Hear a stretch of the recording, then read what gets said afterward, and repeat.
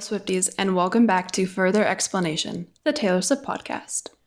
There may be no further explanation by Taylor, but there will be from us. My name is Callie. And I'm Kaya. And we are the Swiftie Sisters. Welcome to the Speak Now Taylor's Version review episode of the podcast. We are going to discuss the album, how it differs from the original Speak Now, which tracks we feel were improved upon and which maybe not so much, the fever dream that was the Kansas City shows, and stick around for the end because we're going track by track through the vault to share our thoughts. And we are watching the I Can See You video back together on the podcast to discuss the iconic visual masterpiece of this video. Thank you so much to everyone listening and everyone subscribed to this podcast. We are about to hit 3,000 total streams, which is crazy. The podcast is so much fun for us to record, but it does take a lot of time and energy. So if you are not already subscribed to the podcast, go ahead and hit subscribe, follow us on your podcast platform. And for our Spotify listeners, you can tap the plus sign to add this episode to your saved episodes if you can't listen right away and you don't want to miss a second of this episode. So do that. And let's just get right into it, shall we? This was a really special release because Kaya and I were together to listen to this for the first time. And if you are part of the Further Explanation, if you are an avid listener of the podcast, then you know that me and Kaya have a very deep, special love for Speak Now, the album and the era. And so this was just like a magical, wonderful time. Yeah, and we've been waiting for this for so long. It's been a long time coming, but... Quite literally. Let's start by reading the album prologue that Taylor wrote for us. I'll try to go quickly through it because it is lengthy. It is lengthy. But at least she did something to make it seem like she cared. Because with the post, I was like, is that really all we're going to get? But I kind of like that she kept it. She kept it for the real fans who would read that. I kind of like that. I hope that she continues to do that for the rest of these. Like just a short one for social media, but then she gives the long, just leaves the long one, saves it for the actual release of the album. Because I like that. I like having something new to read, like with the album. So she says, when I think back on the Speak Now album, I get a lump in my throat. I have a feeling it will always be that way because this period of time was so vibrantly aglow with the last light of the setting sun of my childhood. I made this album completely self-written between the ages of 18 and 20. I've spoken about how I feel like those ages are the most emotionally turbulent ones in a person's life. Maybe when I say that, I'm really just talking about myself. No. No. That's all of us. I think they might just be the most idealistic, hopeful years too. At this point in my life, I had released my second album, Fearless. It became the breakthrough moment I'd always dreamt of, one that catapulted my career to new realms of success. It had brought with it a tidal wave of pressures and pitfalls and growing pains. All the while, I was encountering the milestones and checkpoints of normal teenage growth. I had cataclysmic crushes and brushes with heartache. I moved out of my parents' house and set my bags down in a new apartment. I hung photos on my own walls and decorated the space where I would sob and cackle and shatter and dream. Sometimes I felt like a grown-up, but a lot of the time I just wanted to time travel back to my childhood bed, where my mom would read stories to me until I fell asleep. In my darker moments, I was tormented by the doubt that swirled loudly around my ascent and my merits as an artist. I was trying to create a follow-up to the most awarded country album in history while staring directly into the face of intense criticism.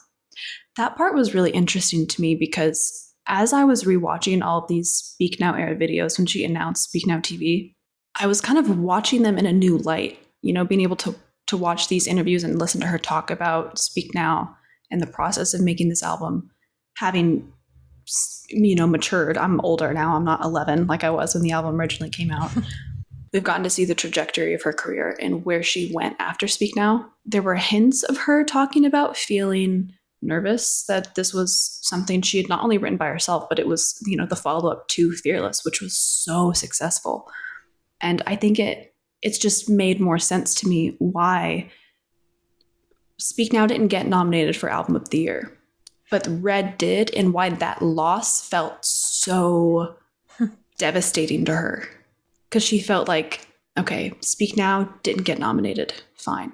Red did get nominated, but then I lost. Like, it just really crushed her because I think she felt like she just couldn't quite reach that peak that she had met with her second album, you know? When she was 18.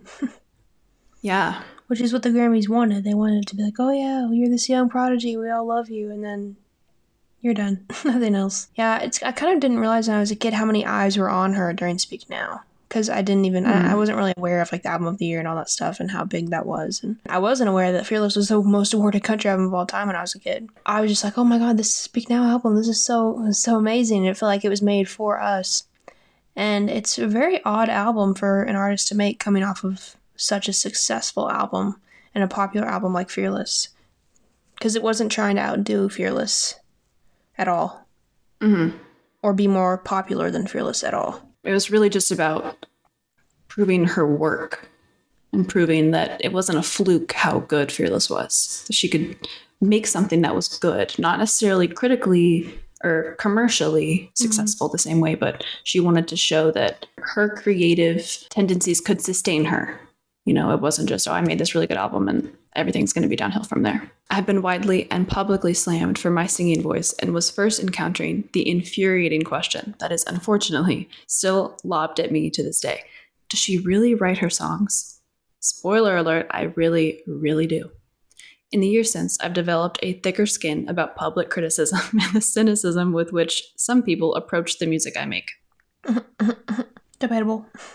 At that time, it leveled me. I had these voices in my head telling me that I had the perfect chance, and I blew it. I hadn't been good enough. I'd given it all, and had been found wanting.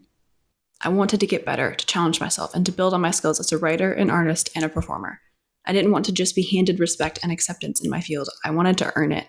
To try and confront these demons, I underwent excessive vocal training and made a decision that would completely define this album. I decided I would write it entirely on my own.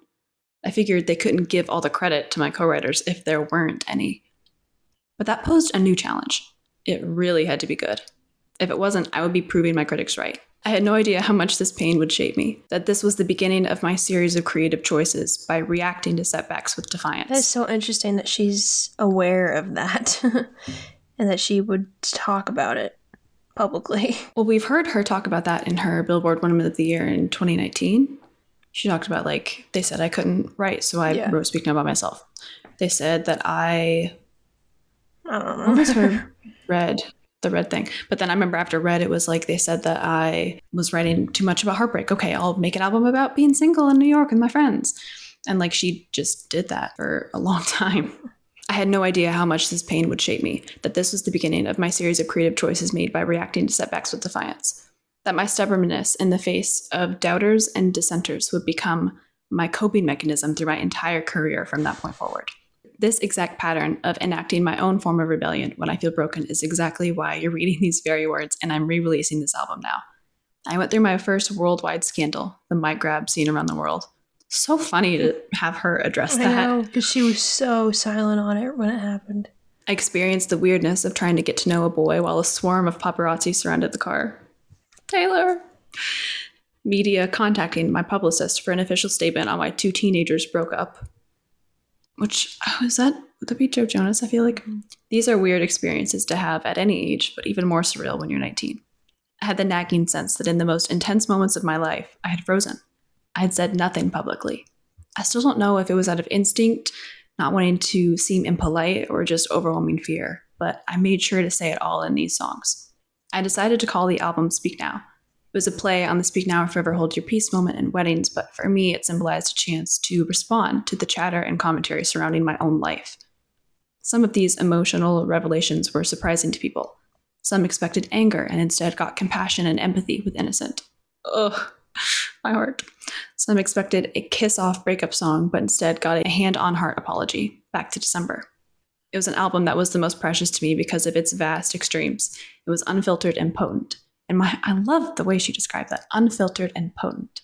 In my mind, the saddest song I've ever written is Lost Kiss.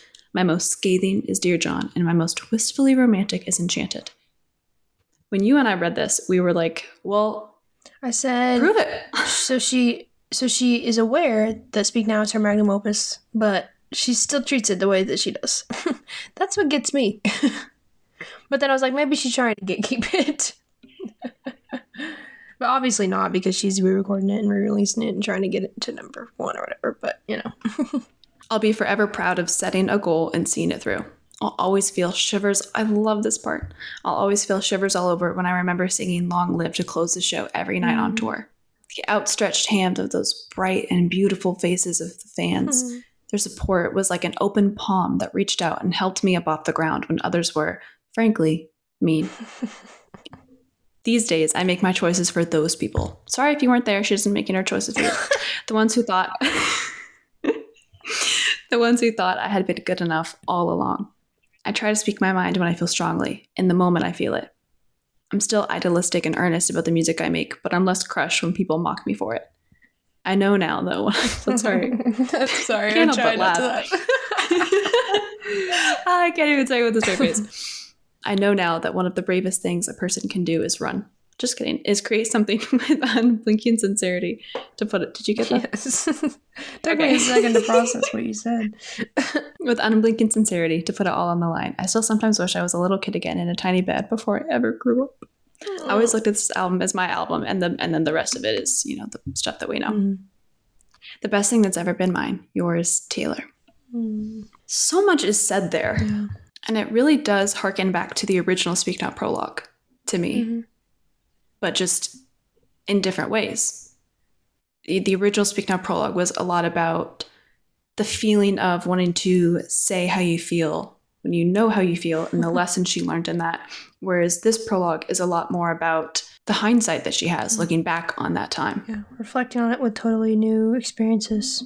Absolutely beautiful. I love that. I love the photo shoot. I love the little ballet slippers and flats she wears. And there was one photo where she was wearing the pink dress and they edited it to make it look like she had a painted on purple dress, and it literally looked like a perfect album cover. It had like an off-white background, and the dress was moving in the same way.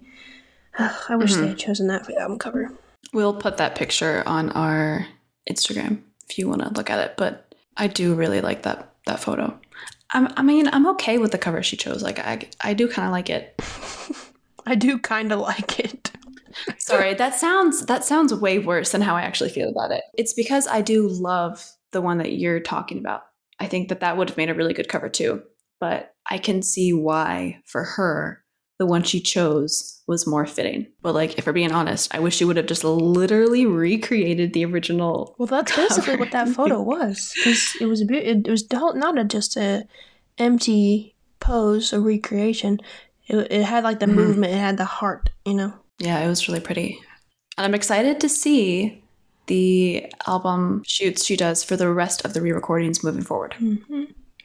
Yeah, this was the best photo shoot so far, probably. All right, let's talk about the agency being present in a lot of this album, actually. As they should. Yeah, they pretty much fully reprised their roles in these songs. Like, Amos and Paul were playing their instruments, and Paul was singing backup vocals, and Liz Hewitt and Caitlin, like, they are all on these songs. But that just, like, it just makes it feel... You have to have them on the ensemble album. cast. It's a modern Taylor thing to do that she, like, does her own background vocals and has no one else on the song, no other little, like, textures on the song, but just her. Unless there's obviously a feature. And then they go crazy with the background vocals.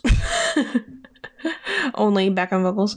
But you need the band. You need the agency. I love them. They were the fabric of the Speak Now album and era.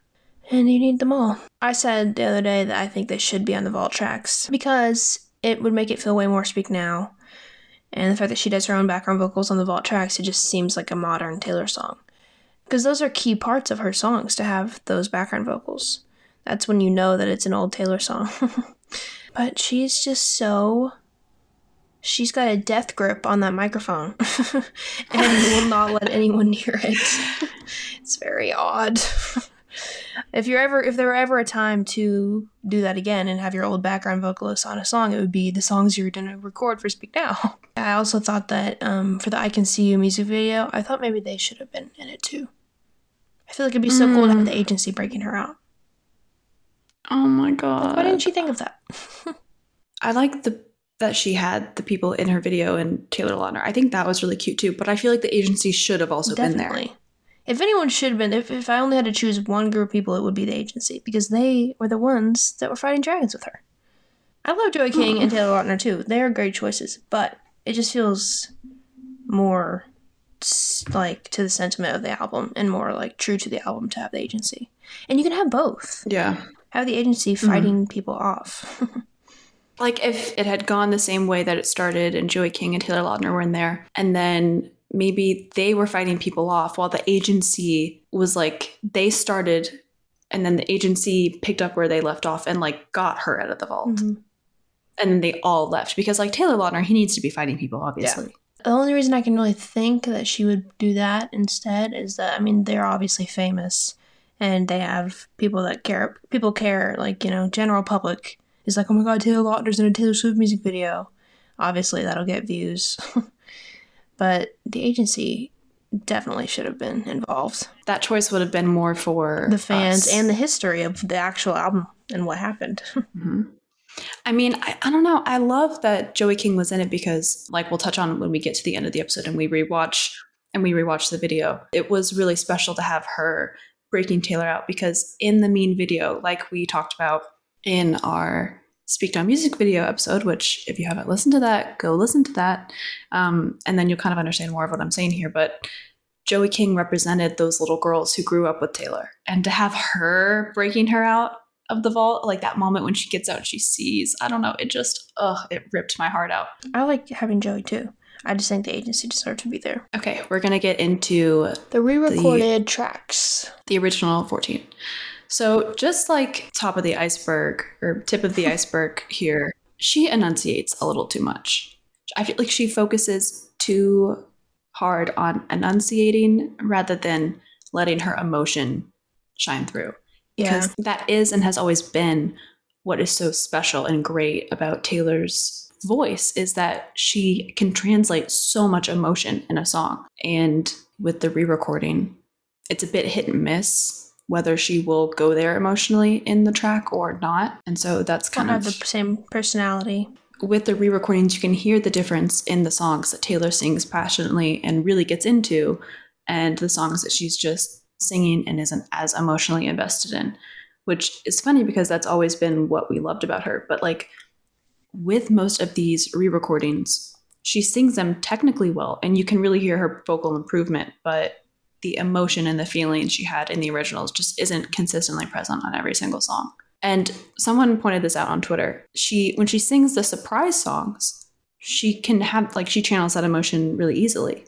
And it's pretty much always present there. But I feel like she maybe just feeds off the crowd, or like the energy of being on stage she just can't harness that when she's re-recording. And I get it that it's a lot of songs to re-record, and like, I do understand it, but it's just something I wish that she would channel a little bit more. But I will say, I think that of the 3 re-recordings we have so far, I think Speak Now is the most consistent top to bottom.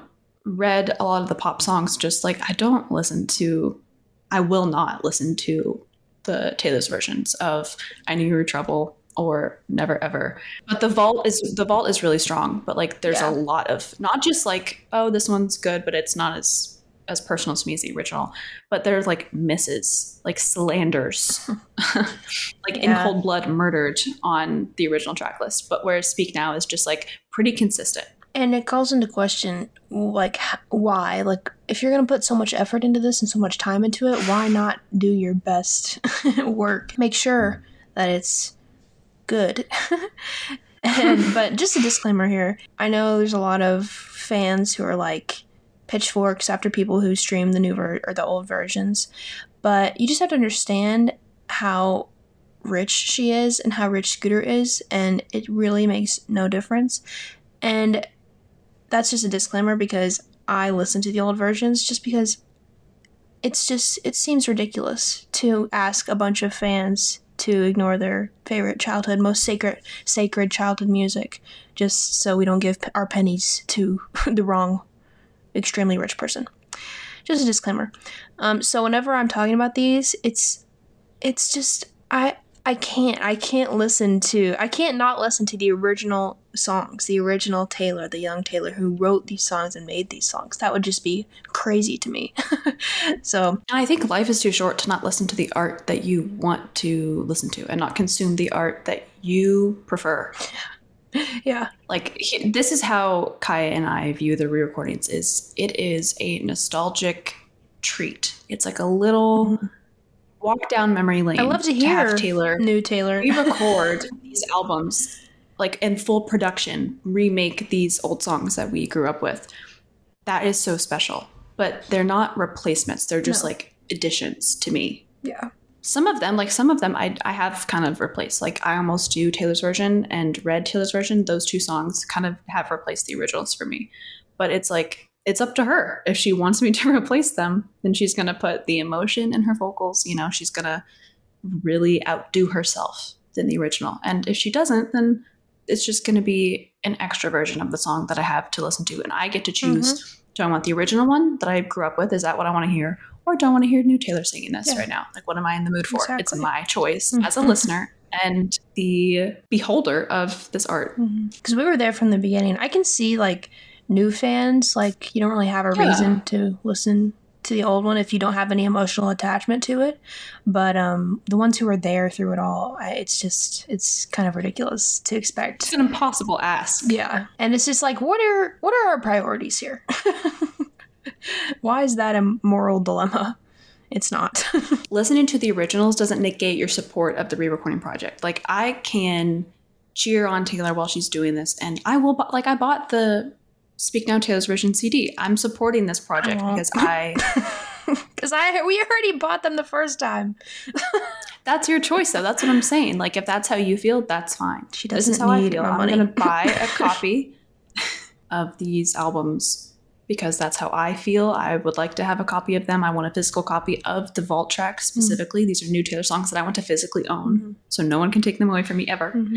But, you know, they're not replacements to me. They're just not. No. But hey, it's having a good impact because it seems like a lot of young artists are more intent on owning their own work. So that's good. Let's talk about what tracks, because we don't need to go track by track individually. If you want to hear us do that, then go listen to Speak Now, Taylor's Magnum Opus episode, which is one of our most listened to episodes. It is a gem. But we're going to kind of get into the flops and the superstars of the original tracks. Do you want to just address if this was a movie being off? Like, do you want to that's just bring that ridiculous. It's absolutely ridiculous. And literally, I just said, because Pop Bass tweeted, Speak Now, Taylor's version is completely self-written, just like the original 2010 album. And I was like, she literally murdered if this was a movie in front of our very eyes, just so she could have that be a tweet. Like, it makes no sense. Yeah. No one cares. We all know you wrote this album yourself. This is your re-release with a bunch of vault songs that didn't even make the cut. Like, oh, shoo, she's got issues. But that song is a Speak Now Target Deluxe Edition track, and it belongs on the album. I don't care. It's just so weird that it's not on the album. Like, when Kaya and I listened to the album for the first time, we listened to If This Was a Movie, Taylor's version in its rightful place, because it's just weird that it's not there. And it proves that she does not have such a sacred holding of these albums as we do. You know, it's not, weirdly, in her hands, it's not in the safest care. Because she does things like this, and it's she has to let the album be what it was. She's just such a control freak that she feels like she has to do every little. It's just like, you now are not the same person as you then, and who are you to say what you think matters more than what you already did? God, that's so annoying. Kaya, do you want to talk about the Spotify thing? Because if any of you don't know this already, there were some complaints. I mean, we literally went through every song. We played. Callie did a little game where she played me like the beginning of one Taylor's version, then the beginning of a non-Taylor's version, and I guessed them all correctly, like every single one in a matter of seconds. But weirdly, all the Taylor's versions were quieter at the same level of volume.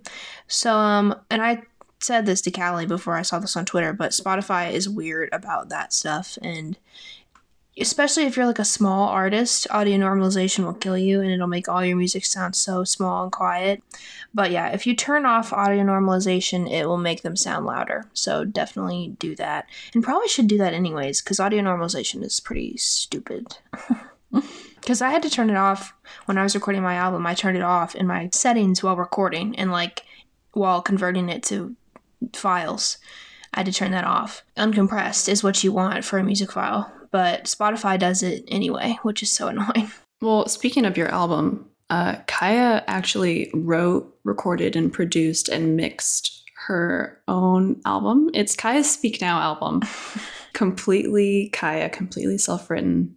And it is very Speak Now influenced. So if you like Speak Now, you should stream Kaya's album. It's called The Pink Room, and it's on Spotify and all streaming platforms. And I will put a link to it in this episode description. So you should definitely go listen to it. I get a call out in one of the songs. Thanks. She says, my sister. So just so you know. But anyway. So let's just talk about the flops and the superstars. Yeah. Also, I want to say, I think we made a mistake because we listened to this on my phone. Well, we first listened to it on my laptop. We listened to mine on my laptop, and then we moved to my phone. And I just think that was a bad idea. I think you need to listen to the Taylor's versions first with headphones on to like really grasp what is happening. Because I was like, what am I hearing? This is not jiving with me. Yeah, Sparks Fly was the first one where we were like, ooh. Her voice sounded weird. The production sounded weird. And that's the thing. Her voice did sound weird in a lot of these songs. It sounded odd.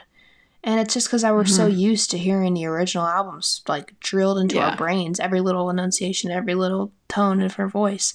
So it's weird to hear her sing it, and she doesn't have the same memorization that we do even. So a lot of stuff she just doesn't think to have in her mind while she's recording that we would. Well, something I wanted to say about that is something that I think I am learning about the re-recordings is that, especially at first, and especially the older ones, and maybe even the newer ones, like who knows, I don't know, we'll see when we get there. But because we have had so much time with these albums, and because it's so deeply ingrained in my brain exactly what her voice sounds like at every single second, which, like, I know that's kind of crazy. Like, that's a little crazy of us to care so deeply about that. But, like, whatever, it's actually not, because that's the music we love. Anyway, I think as time goes on with the re-recordings, like, as we have more time, I'll be able to separate the original from the re-recording. And I can appreciate how the re-recording sounds for what it is. And know that it's not replacing the original, because there are a couple of things that are very different, and there are a couple of things that are really close, but like just a couple different lines sound different that she changed. And it's like, okay, this isn't necessarily bad. Like, it's not objectively bad. If this had been the original way she sang it, I wouldn't dislike it. But it's not. It's not the original way she sang it. So I have an attachment to the original way she sang it. And what's funny is, in a few years, this won't be the new version. This will be like a few years ago version. You know what I mean? Like, this will age too. And that's what's funny about it. But yeah, I mean, the album is not just Reputation, where it's like I have a very strong attachment to it. It's literally the album that informed my like identity, the way probably that I write songs, the way that I sing, the way that everything, like, yeah, it's ingrained in us. It made us who we are as human beings. So it's not, like I said, it's nice to hear her sing them again and give attention to songs that she lets slip through the cracks that we love. But that's pretty much the main appeal for me. But okay, so yeah, Sparks Fly was a little weak and weird. One of the things that I wanted to point out about Sparks Fly that I didn't really like is after that first chorus, when she says, when she starts the second verse and she sings, "My mind forgets to remind me," and then the drum kicks and she goes, "You're a bad idea." That drum just doesn't hit as hard. Like, that is I picture Taylor on the Speak Now tour, like, waving her hand, and Mike, I think, and Amos are behind her because they came up to play guitar with her, and then she does that and they turn and walk away behind her. And it's like such a hard drum kick. Well, the tour it really is. But even in the original song, and it was like that on tour because it was like that in the song. And it was just a little more subtle in the re-recording, and I just didn't like that. And her vocal, the emotion's just not there. Like it's not as, the angst is kind of gone, you know? Yeah. Same with Haunted. Yeah, she does not sound haunted in Haunted. Like her vocals sound amazing. And this is so funny because especially after she said on the Eras tour when she sang Haunted as a surprise song recently, she was like, this was one of my favorites. I was like, please. oh my God, is she going to go in on this song? She didn't. She never ever acknowledges this song. Like her vocals do sound amazing, but she just didn't. Weirdly, sometimes I thought her vocals sounded worse. Like there were some little notes that she did. I was like, that does not sound right. It sounded like she was more in control back then. Well, let's talk about Mean, because Kaya and I noticed that in the pre-chorus of Mean, when she says, you can't lead me down that road and you don't know what you don't know. Yeah. The second pre-chorus, she does like, you don't know what you don't know. Well, it's just a no. And then in the re-recording, she does this little like, she tries to do like a little run that sounds really, really polished and technical. She's like, no. And it just sounds very wrong. And it's kind of a metaphor for her image these days and like how she tries to present herself just so, you know, every little thing has been checked by like 50 people. And like, you know, it's just not the natural raw emotion that she had when she was making Speak Now. But I wanted to say on Mean, that was probably the one that I was most nervous for just because her country accent is so present on that song. And I was like, even if she does try to like phone it in, it might sound really phoned in and not good. And if she doesn't do it, I'm going to be really pissed that it's not there. And I think she did like a really good balance. But that one note, like, no. Yeah. No. And you have Superstars on here. I didn't really have anything that like would replace, there was nothing that would replace the original for me. But there were songs that I was like, yeah, this didn't make me think, ooh, this is a re-recording, you know?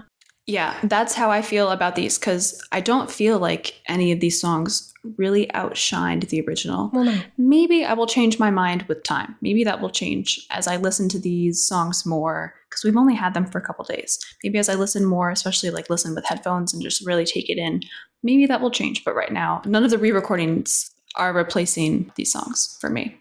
As they shouldn't. But I did just want to call out the ones that I think she did the best, like the re-recordings on Speak Now of the original tracks that sound the best. Back to December sounds so good. What did you think about that one? Didn't really stand out in my mind, but that's probably a good sign because there was nothing bad about it, at least.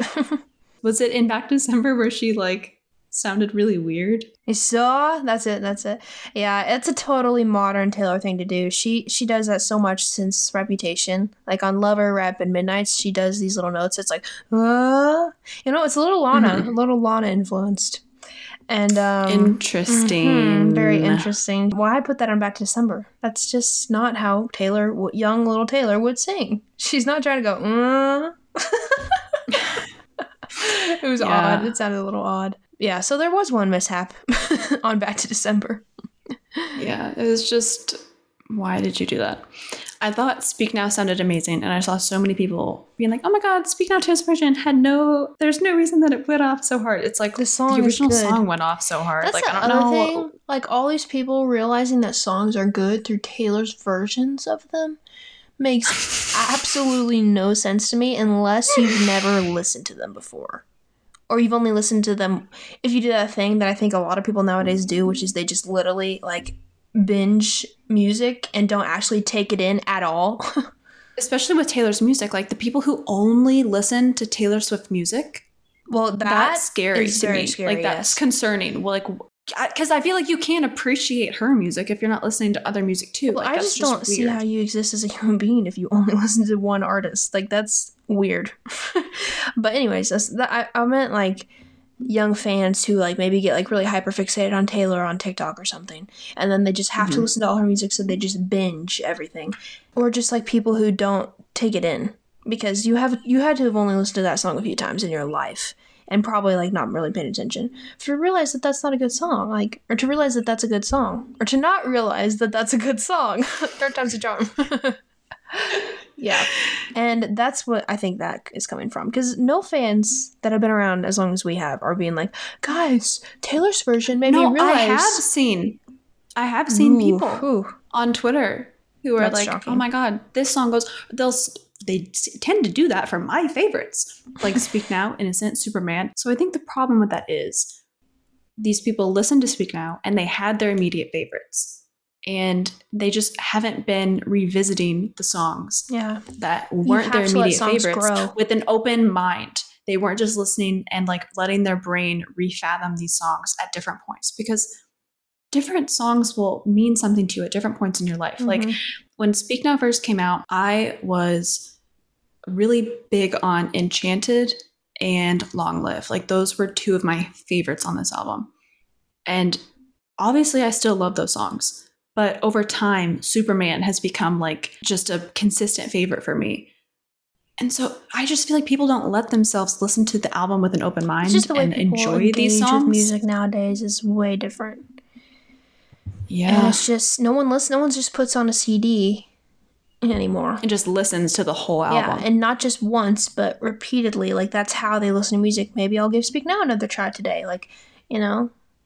Mm-hmm. That's how you live and learn and love these songs. That's how you let these songs grow with you. And then that's why now, like, I still usually listen to the album in full because it's meant to be that way.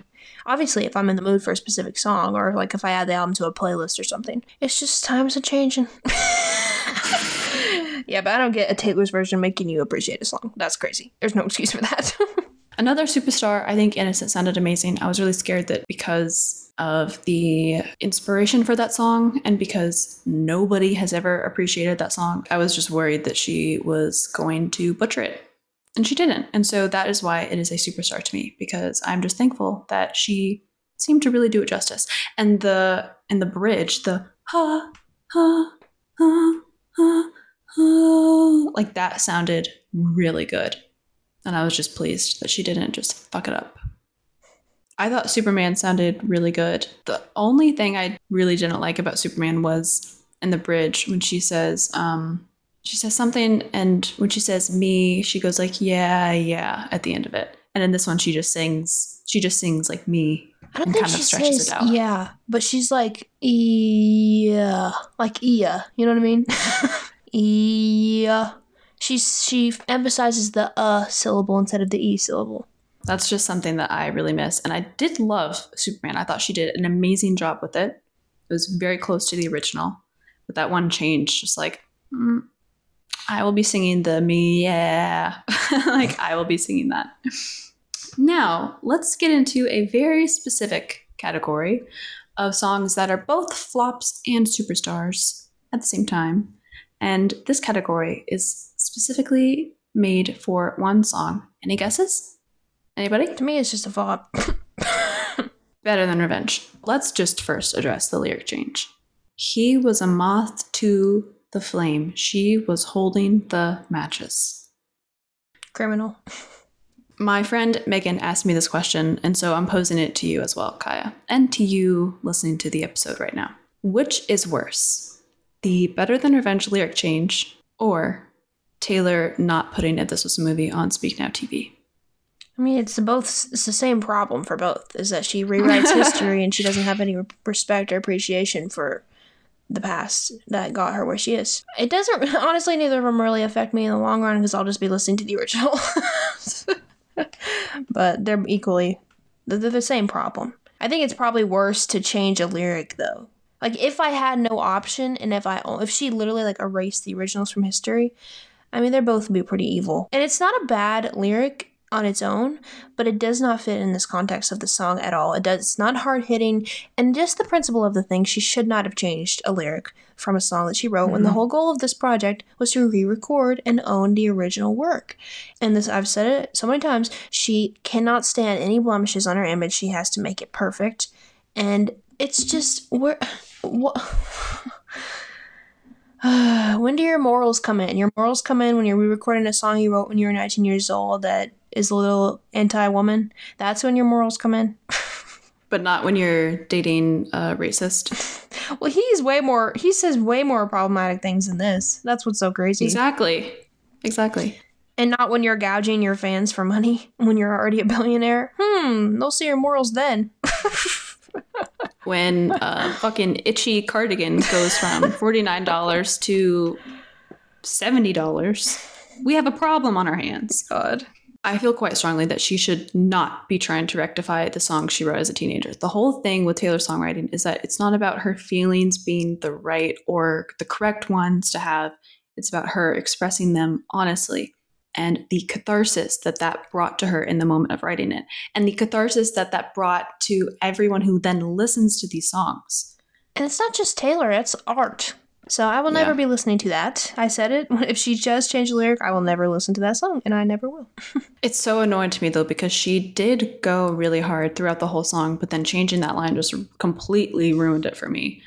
And then also I wanted to specifically call out that in the bridge, she says, "I'm just another thing for you to roll your eyes at, honey." She says it like so weird, honey. Yeah, she says it like she's trying to say honey, but in the original song, she just sounds natural and normal saying it. You know, she's like honey. Yeah. It's weird. Yeah, she tried to give it like personality, endearing. But honey, it's not anti-woman. I'm calling her honey.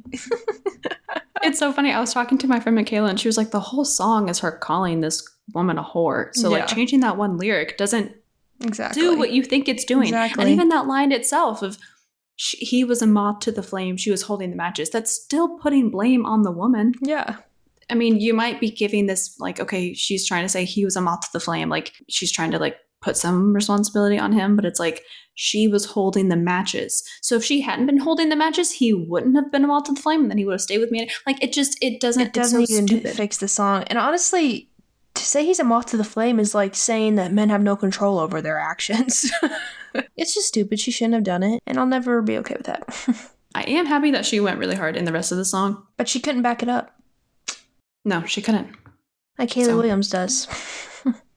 Take notes. Yes, and I really thought that she, like her having Hayley on the vault, part of the motivation for that, or like a benefit of that, was just that she could attach Better Than Revenge and like put it in the same category as Misery Business. Hayley plays Misery Business on tour and has reclaimed that song because it's a fun song. Mm-hmm. Better Than Revenge is a fun fucking song. Mm-hmm.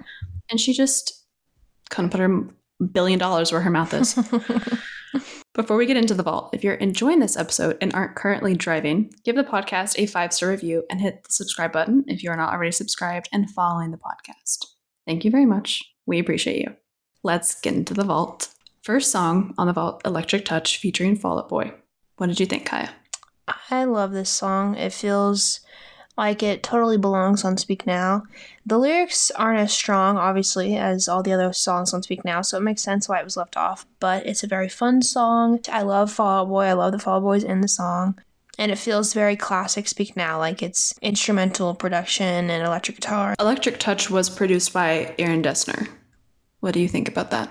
I mean, I don't think, and I love him and his work, but I just don't think he should have produced any Speak Now songs. Or Jack. I don't know how I feel about that, because I feel like none of these vault tracks feel like a classic Aaron or like a classic Jack song to me. It makes me think that when we get these vault songs and they, like, Don't You, perfect example, that wasn't Jack making that song sound different. That was Taylor asking for that sound and that production, you know? Yeah, Taylor's the problem.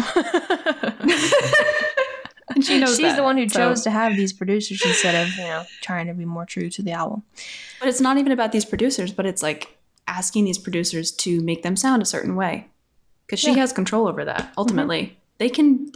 They could have gone more Speak Now if they had wanted to. Mm-hmm. But she didn't want that. My favorite line in this song is, "I'm trying hard not to look like I'm trying." That is just such a great Taylor lyric, and it also just feels very Speak Now Taylor to me. Mm-hmm. And I feel like Fall Out Boy is they just seamlessly fit into the song. I feel like the first verse is more descriptive than the second verse of Electric Touch. There's something about that I want to say that I will say at the end of the vault, so just throwing that out there. When Emma Falls in Love, this was Aaron produced. How do you feel about that? I thought the piano was gorgeous. Yeah, I like the song a lot. The piano is very like Elton John sounding to me, like the Beatles piano. It's very different from a lot of piano we hear on Taylor's songs. I really liked it. Yeah, I like the chorus a lot too. I like how it develops over the course of the song. I can't remember which songs sound Aaron-y, which songs have like the little like drum machines and stuff and like synth. I know that Castles Crumbling had that, but like I don't like that at all. That stuff doesn't belong on Speak Now. I don't remember which ones it's on though. I think Castles Crumbling definitely has that. It definitely does, but I think other ones do too. I like this song a lot. It's very storytelling, typical Taylor. And I can just totally see Speak Now Taylor writing this because she literally wanted to be Emma Stone and their friendship was so cute. There's that, like, there was literally an interview of Taylor when she was doing, like, I think it was Taylor Swift Answers the Box questions from, like, Vivo or something. They're like, if you could be anyone else, who would you be? And she was like, Emma Stone. That part where she goes, I'm learning. That sounds so fearlessy. Like, I still need my baby. Oh, I can totally hear that, Yeah. So yeah, it's a very classic Taylor song, and I love it. I love the She Won't Lose Herself in Love the Way I Did. The melody's really pretty. Very classic Taylor. The admiration that she shows for her friend. I love when Taylor writes about her friends. In any capacity. Such an underrated type of song. I don't know. This is like just a gem. And I feel like I was kind of nervous for this one. Just the title. I was like, I don't know if that sounds very Speak Now to me. But I actually really love this one. So I'm very happy with it. Next we have I Can See You, which immediately blew our minds because what? When did Taylor write this song? And you know what? Everyone's always surprised that she wrote this song, but I'm not surprised about the lyrics at all. The only thing I'm surprised about is the melody and how it sounds, because she's never written a song like this ever. This is one of the ones that I'm like, I would love to hear what the original demo of this sounded like. It didn't sound like this. Compare it. Let's be honest. It sounded probably similar, but it definitely did sound this developed like as an almost alternative rock type of song. It's very like The Strokes meets Foster the People. I said The Strokes and Tame Impala wrote a Speak Now song. Yes. It really feels like it would fit on our Speak Now era playlist really well, very comfortably. Yeah, because she was definitely listening to the alternative late 2000s alternative music at this time. It almost gives me like young folks. And I love it. I was like, I am so happy that she did this. It's not something Taylor naturally would come up with, definitely. Well, she doesn't have that. She's not an alternative girly. I don't know about that. You don't know about that? Why doesn't she have any other songs that sound like it then? I don't know. There are a lot of songs on Speak Now that don't sound like any other songs that she has. I don't think so. And this wasn't on Speak Now. What other Taylor Swift song sounds like Haunted? A lot of other songs on Speak Now. This song doesn't sound like the other Speak Now songs. Well, no, but I think if it had been put on Speak Now originally, I think it would sound like other Speak Now songs a bit more. But I don't know. I don't feel as strongly as you do that it sounds that different. I mean, Jack produced this one, so I definitely think that writes. She doesn't naturally write alternative rock. I mean, she was at this time. Well, debatable. I've seen so many people, though, say, like, a 19-year-old didn't write that. Wrong. Yeah. You've clearly never been a 19-year-old girl, because that is exactly something a 19-year-old girl would write. Yeah. I said this to Kaya. The horniest songs I've ever written were when I was, like, 19 and 20 years old. Like, that's when you come into your sexuality and you start exploring that. And she was, like, more unabashed. Although, a little abashed, because she kept it off the original album. A lot abashed. But I don't know. Like, I fully disagree with everyone who's like, 19-year-old Taylor Swift did not write this. It's weird. It's weird to act like a 19-year-old person wouldn't be having these thoughts. It's not even that scandalous. Yeah. It's just like very basic thoughts. But I love this one. This is a real highlight to me from the vault. Yeah, it's one of the best. Next we have Castles Crumbling featuring My Love, Hayley Williams. How do you feel about the Jack production on this? He shouldn't have. And it sounds... I like the melody a lot, because obviously I think that's what she originally wrote. That's why it sounds Speak Now. It sounds very Speak Now. Especially the chorus. The chorus more than the verses. The production, though, it has those little drum, like, electronic drums, and it's just like, no. But, yeah, Hayley can absolutely dominate anything she's given, but she was not given very much. And that's my problem with this. She gave her, like, not even a full verse. She didn't even get to do, like, the pre-chorus. She sounded amazing. But honestly, the best part of the song for me is Hayley's background vocals when she's like, It's so beautiful, and it's only like 5 seconds, and she brings it back in the end, but it's basically drowned out in the mix by Taylor's background vocals. Oh, what is her problem? She's afraid of being outshined by Hayley Williams. The break in Taylor's voice when she says, "Never wanted you to hate me." Yeah.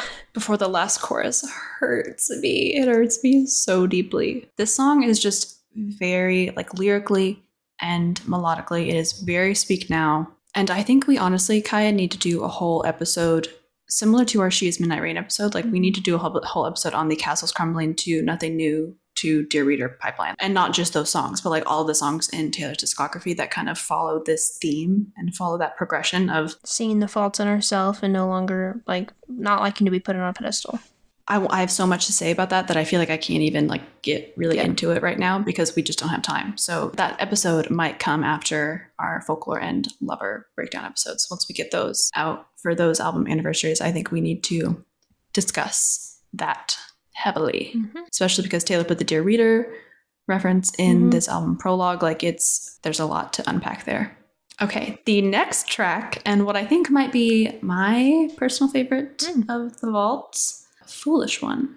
Aaron produced this, and I think he did an incredible job. This song is so Speak Now. And she really channeled Speak Now Taylor vocally. If you think about the concept of Speak Now, of Taylor just being brutally honest and very vivid and descriptive, expressing her feelings when she felt like she didn't in the moment. And that whole thing that she used to always say, like, there was this like archival 2010 Speak Now era interview that Entertainment Tonight put on YouTube the day Speak Now TV came out. And I might link that in the show notes for you guys to go watch it. But she talked about how, like, I don't even really know how I feel until I write a song about something, which she has said so many times. But it was just really cool to watch a video of Taylor in the Speak Now era talking about Speak Now that I have never seen, with the context of having just heard Foolish One, because this song is her speaking now to herself. Like, it's her inward trying to talk to herself and trying to be honest with herself. But you get that, like, okay, so I know this, but I know that I'm also going to just keep repeating these patterns and keep repeating these cycles until I really learn my lesson the hard way for whatever final time that will need to be. I think that's so interesting. I love the chorus of this song. It sounds so pretty. The confessions of love are never gonna come. That melody is so pretty. The only thing that throws me off of this song is it's the "you can take the long way, you can take the long way down, foolish." It has it's like an off tempo type thing that it does. It's like what's it called? The beats in a measure, it like switches or something. It doesn't do it's just off. It's weird. And I don't know how I feel about it. It makes it like throws me off a little bit. But overall, I like this song a lot. And it's a very cute song. It's cool to hear Taylor saying that to herself. She has this like romanticized image of everything back in this time. And she's like, you're so foolish. This is her like fighting with that. Yeah. Like noticing, this was kind of the first time she was like noticing her becoming own self-aware patterns and cycles. Yeah. And it just lyrically, this fits in really well thematically with a lot of songs on Speak Now. Okay, our last vault track, Timeless. This was Jack produced. This song was crazy listening to this the first time.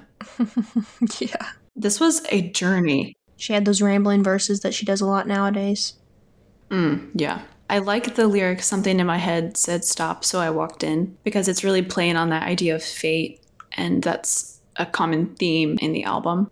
I don't know how I feel about this. I need to listen to it more. This is the one I've listened to the least of the vault tracks, probably. The lyric video on YouTube shows pictures of her grandparents. So this is what I'm confused about. It feels very Speak Now Taylor, like writing about going into an antique shop.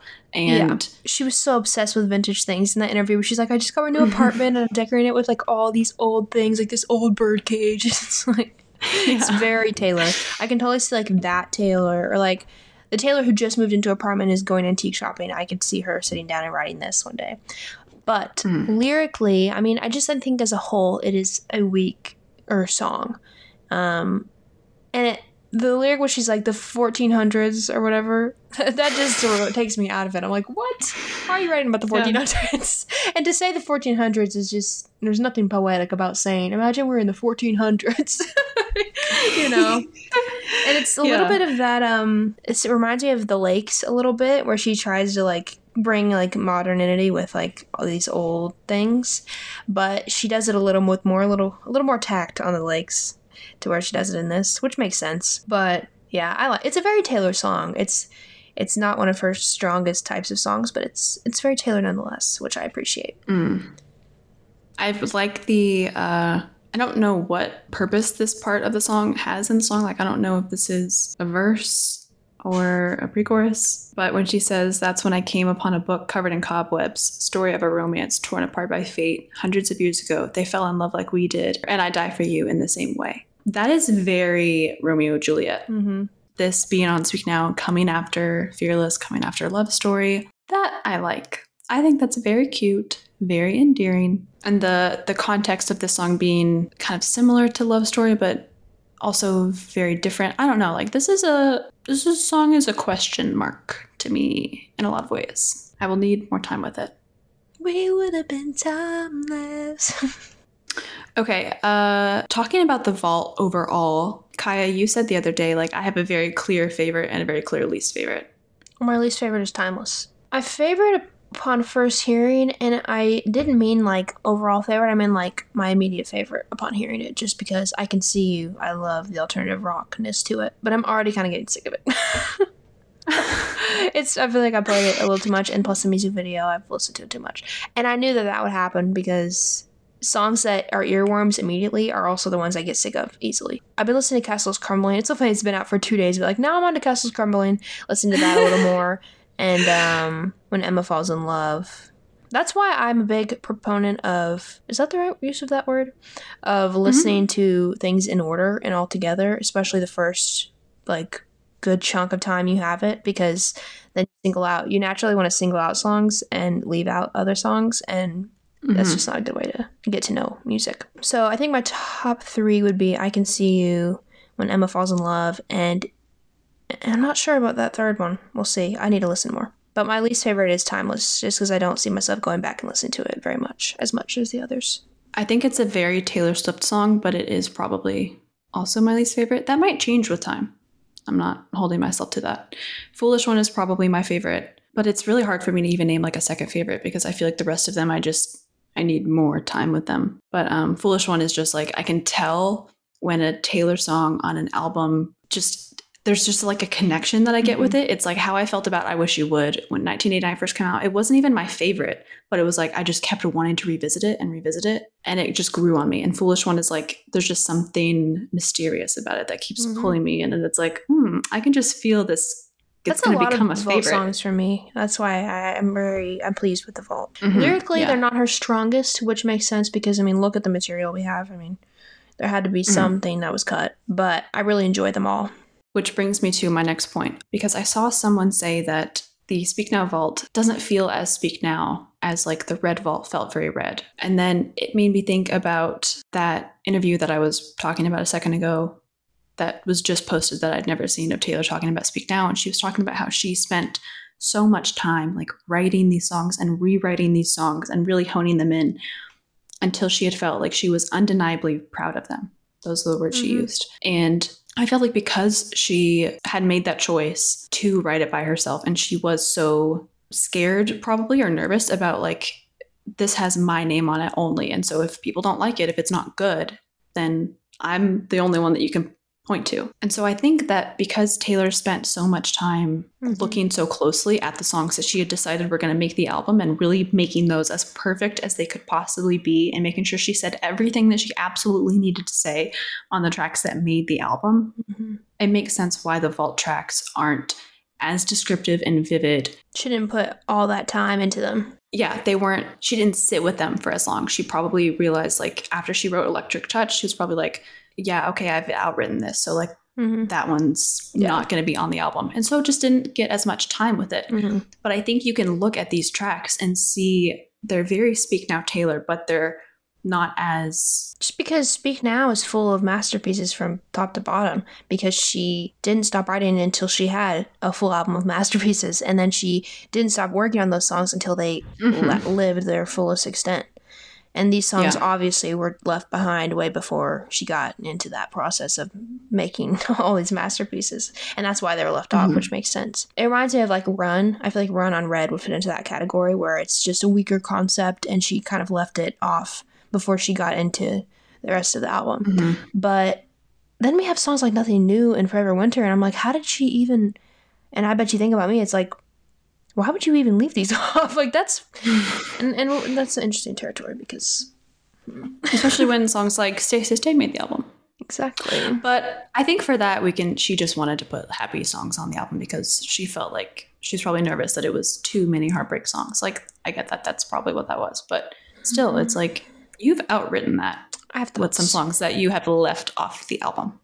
Yeah.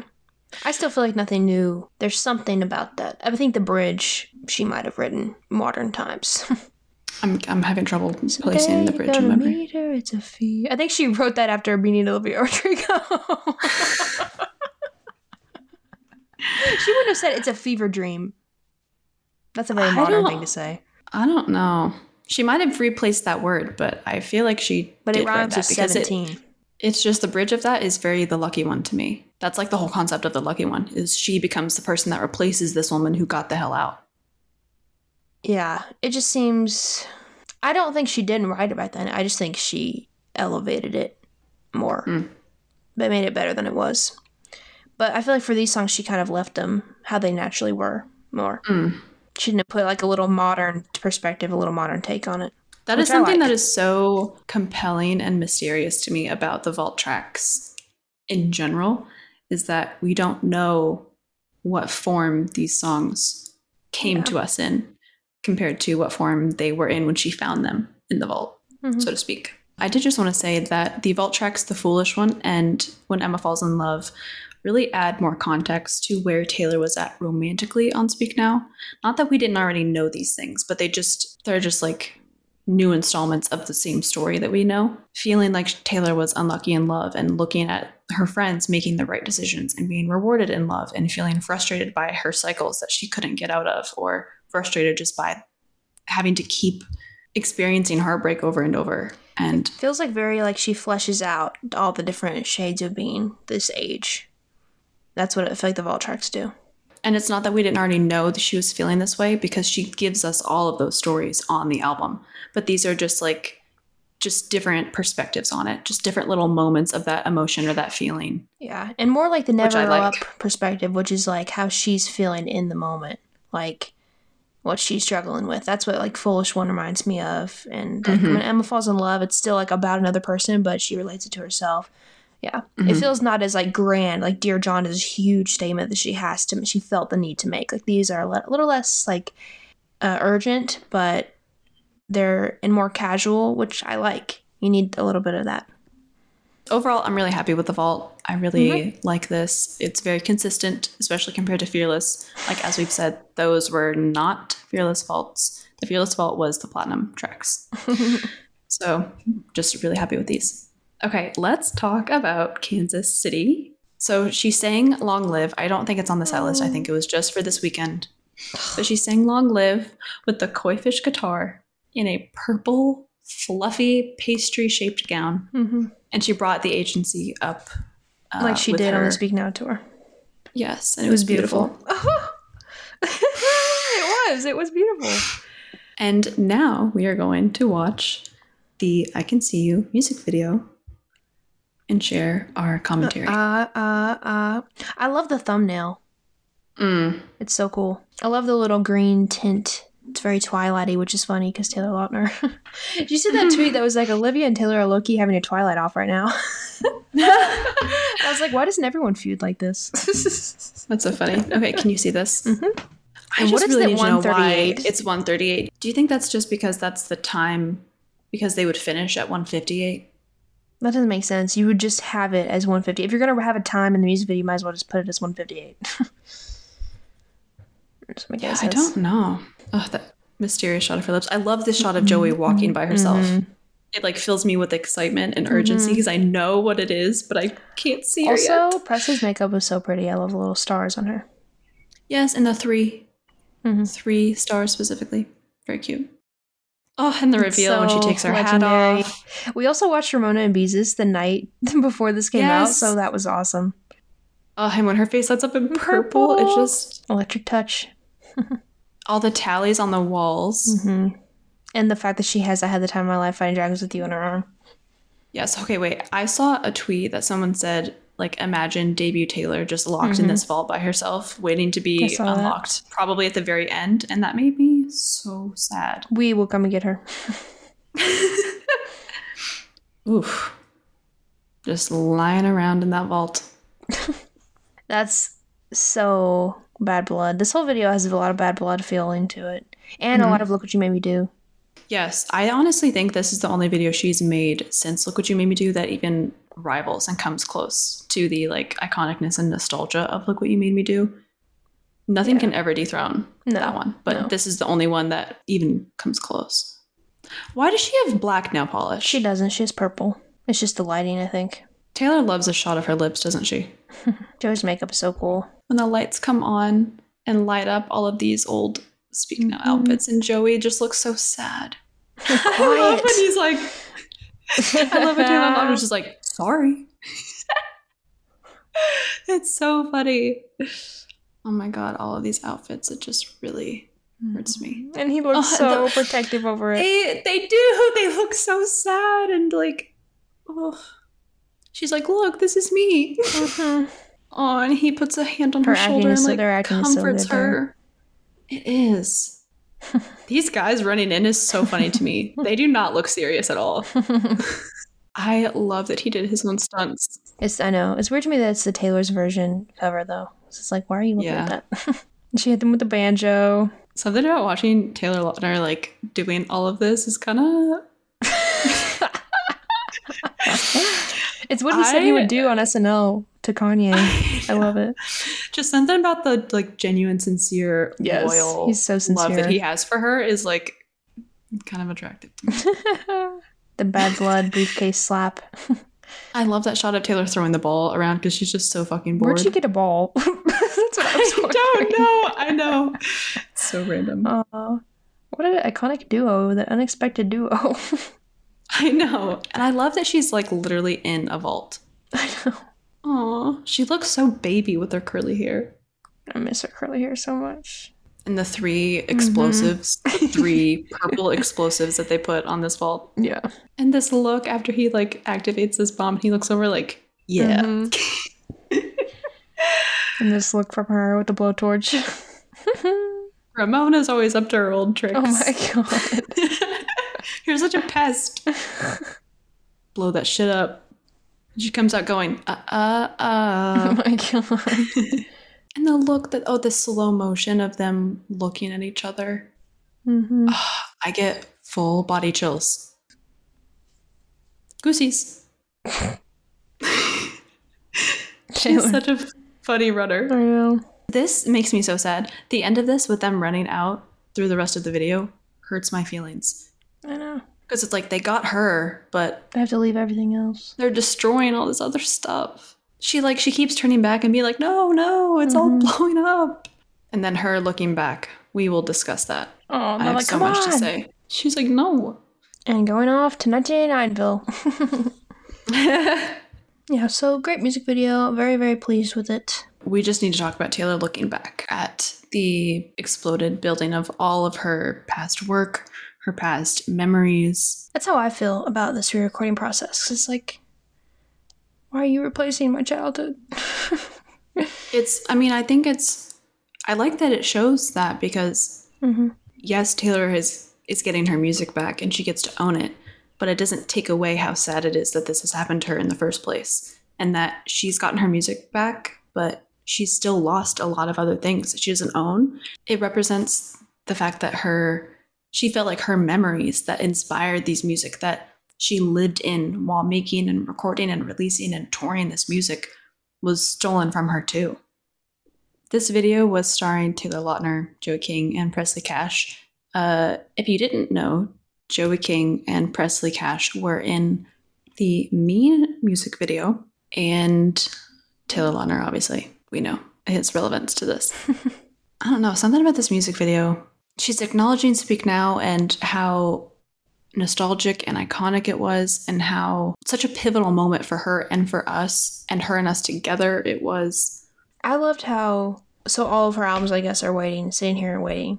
And Joey and Taylor were like, well, we have to go get Speak Now, because that's our album, you know? Like, that's the one we're defending, that we defend, and that's the one that's special to us, which is really sweet. And, like, that's what we would do. We were like, sorry, 1999, we're going to go get Speak Now. And I like that she used, because she said that this video was representative of her reclaiming her work, right? Mm-hmm. It's like a metaphor of her reclaiming her work and how we've helped her do that. Mm-hmm. And to have Joey King in particular, like I mentioned this earlier, but to have Joey King be the first person you see doing this and going to unlock Taylor and free her from the vault. And the fact that Joey's role in the Mean music video that she was originally in was to kind of represent all the young girls that grew up with Taylor, and that Taylor kind of like gave them something to hold on to, and that Taylor made them feel understood when they didn't feel understood. And the fact that Joey's older and you get to see her like, you helped me, now I'm going to help you, is just really beautiful and makes me cry. And I love too that she has a music video for a vault song that kind of represents why she has vault songs in the first place. Yeah. It is a weird choice of a song. I feel like it only works because like it feels very like sneaky, you know? But when you listen to the lyrics, you're like... Well, when she says something about like, I could be your secret mission. Yeah. Feeling wise, it fits. I think of all the vault songs, that was a good choice, probably. She wanted it to be a vault song. I think that was a good one to go with. And then, so for night one, Taylor premiered the video, brought out awesome. Taylor, Joey, and Presley. Tay, and he did backflips. Backflip kills me. King. He was like, it just felt right. It just felt right in the moment. He's so sweet. His inner shark boy came out. It makes it so much funnier now to remember the TikTok he posted where he was like praying for John. They're literally friends, and they probably like talked about that. I wonder whose idea that was. Probably his. Yeah. I just love that they're friends. That makes me so happy. And then the surprise songs. Can't believe Never Grow Up, because Never Grow Up I sobbed when I listened to Taylor's version of that. Just because I saw it pretty much anytime I listened to that song. That's why I don't frequent it. And she changed the lyric just because you have to. Yes. Even though you have to. What the hell? You know I have to. Why would you say that when you know how I feel? And she premiered When Emma Falls in Love on the piano, which I thought was beautiful. So fun. She did a great job playing that arrangement. So then for night two, she sang Last Kiss and Dorothea. Yeah. Sorry. Terrible, terrible news for me to wake up to this morning. And I haven't even watched a video of it yet because it's a lot. I'm literally starting to cry just thinking about it. And here's the thing, is I'm not even sad that I wasn't there because like I'm not going to another show. And it's not like that's just not happening. So I am just so happy that she sang it. It just hurts me because that song is so special to me. And it's another one of those songs that I love that nobody else likes. I don't think nobody else likes it. I think it actually has some fans, but I feel like it might have taken a while. Like it wasn't one of the standouts that everyone was obsessed with. It was a standout for me. She is a superstar. Dorothea. Miss Dorothea. Love her with my whole heart. I feel like When Emma Falls in Love and Dorothea are connected in energy. Very much. Except Dorothea is much gayer to me than When Emma Falls in Love is. But that is just my perspective. So another thing that I wanted to call out for night two is that Taylor said it is the first time she's released an album on tour. On the Eras tour, I'm pretty sure she said. Oh, well, that's even more specific. Interesting and suspicious. I just wanted to preface that by saying, I think even if she does not ever release another album on tour and did not have a plan to release another album on tour, I think that would be exactly how she would say that anyway, because like that's true, it would be your first. Yeah. But considering the fact that she is going to be on the Eras tour for another like year and a half, the odds of her releasing another album, specifically a re-recording, are pretty high. And especially because there was that 1989 TV sign above the bridge when they left. We know 1989 is next. Yes, we know that. And so I don't really have any doubt that she will release 1989 on the Eras Tour. Now, how soon she will do that, I don't know. Yeah. Could That's be a whole other anything. question. I've seen a lot of people say, like, she better not release that in the fall. 1999 is a summer album. And I just need to say this really quickly. That's ridiculous. I understand that. Are you aware of when it was released originally? Literally October. And I get that everyone's like, 1989, it's Hot Girl Summer. It's my bop summer album. God, and like, stop. I don't even say that as a joke. That just bothers me so bad. Like, yes, 1989 is a bit summery, but it's actually not that summery. It's actually wintry to me. It's actually like fall and wintry to me. Because guess what? It came out at the end of October, and I listened to it during that time when it originally came out. Did you? Can you say the same? Maybe not. Maybe that's the difference. Maybe you only found out about the album whenever Wildest Dreams and Style were on the radio in the summer. Maybe that's what it is. Maybe that's it. Ooh, burn. She got you guys. Or not you guys, because our listeners are not in that category.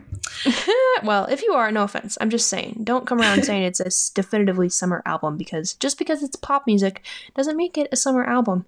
And just because, I mean, it was released in the fall, guys.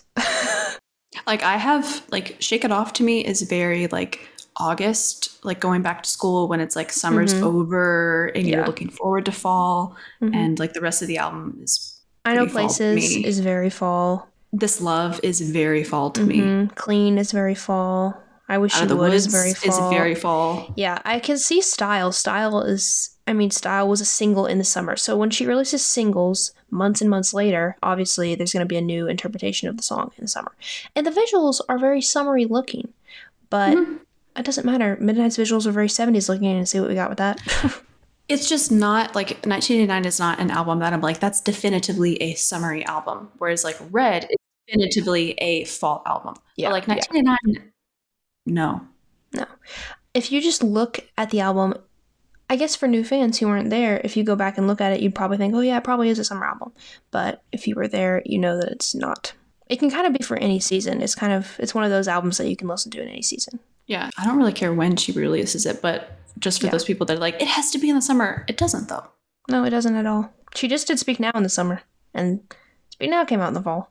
Yeah, and we were talking about this, like, Speak Now is wintry to me, but it's also just like a little summery. It's a little spring into summer. It has like a spring wedding, like I envisioned that during the Speak Now song, you know? So, yeah, and it works. I don't know why. I mean, July 9th, there's a reference of July 9th.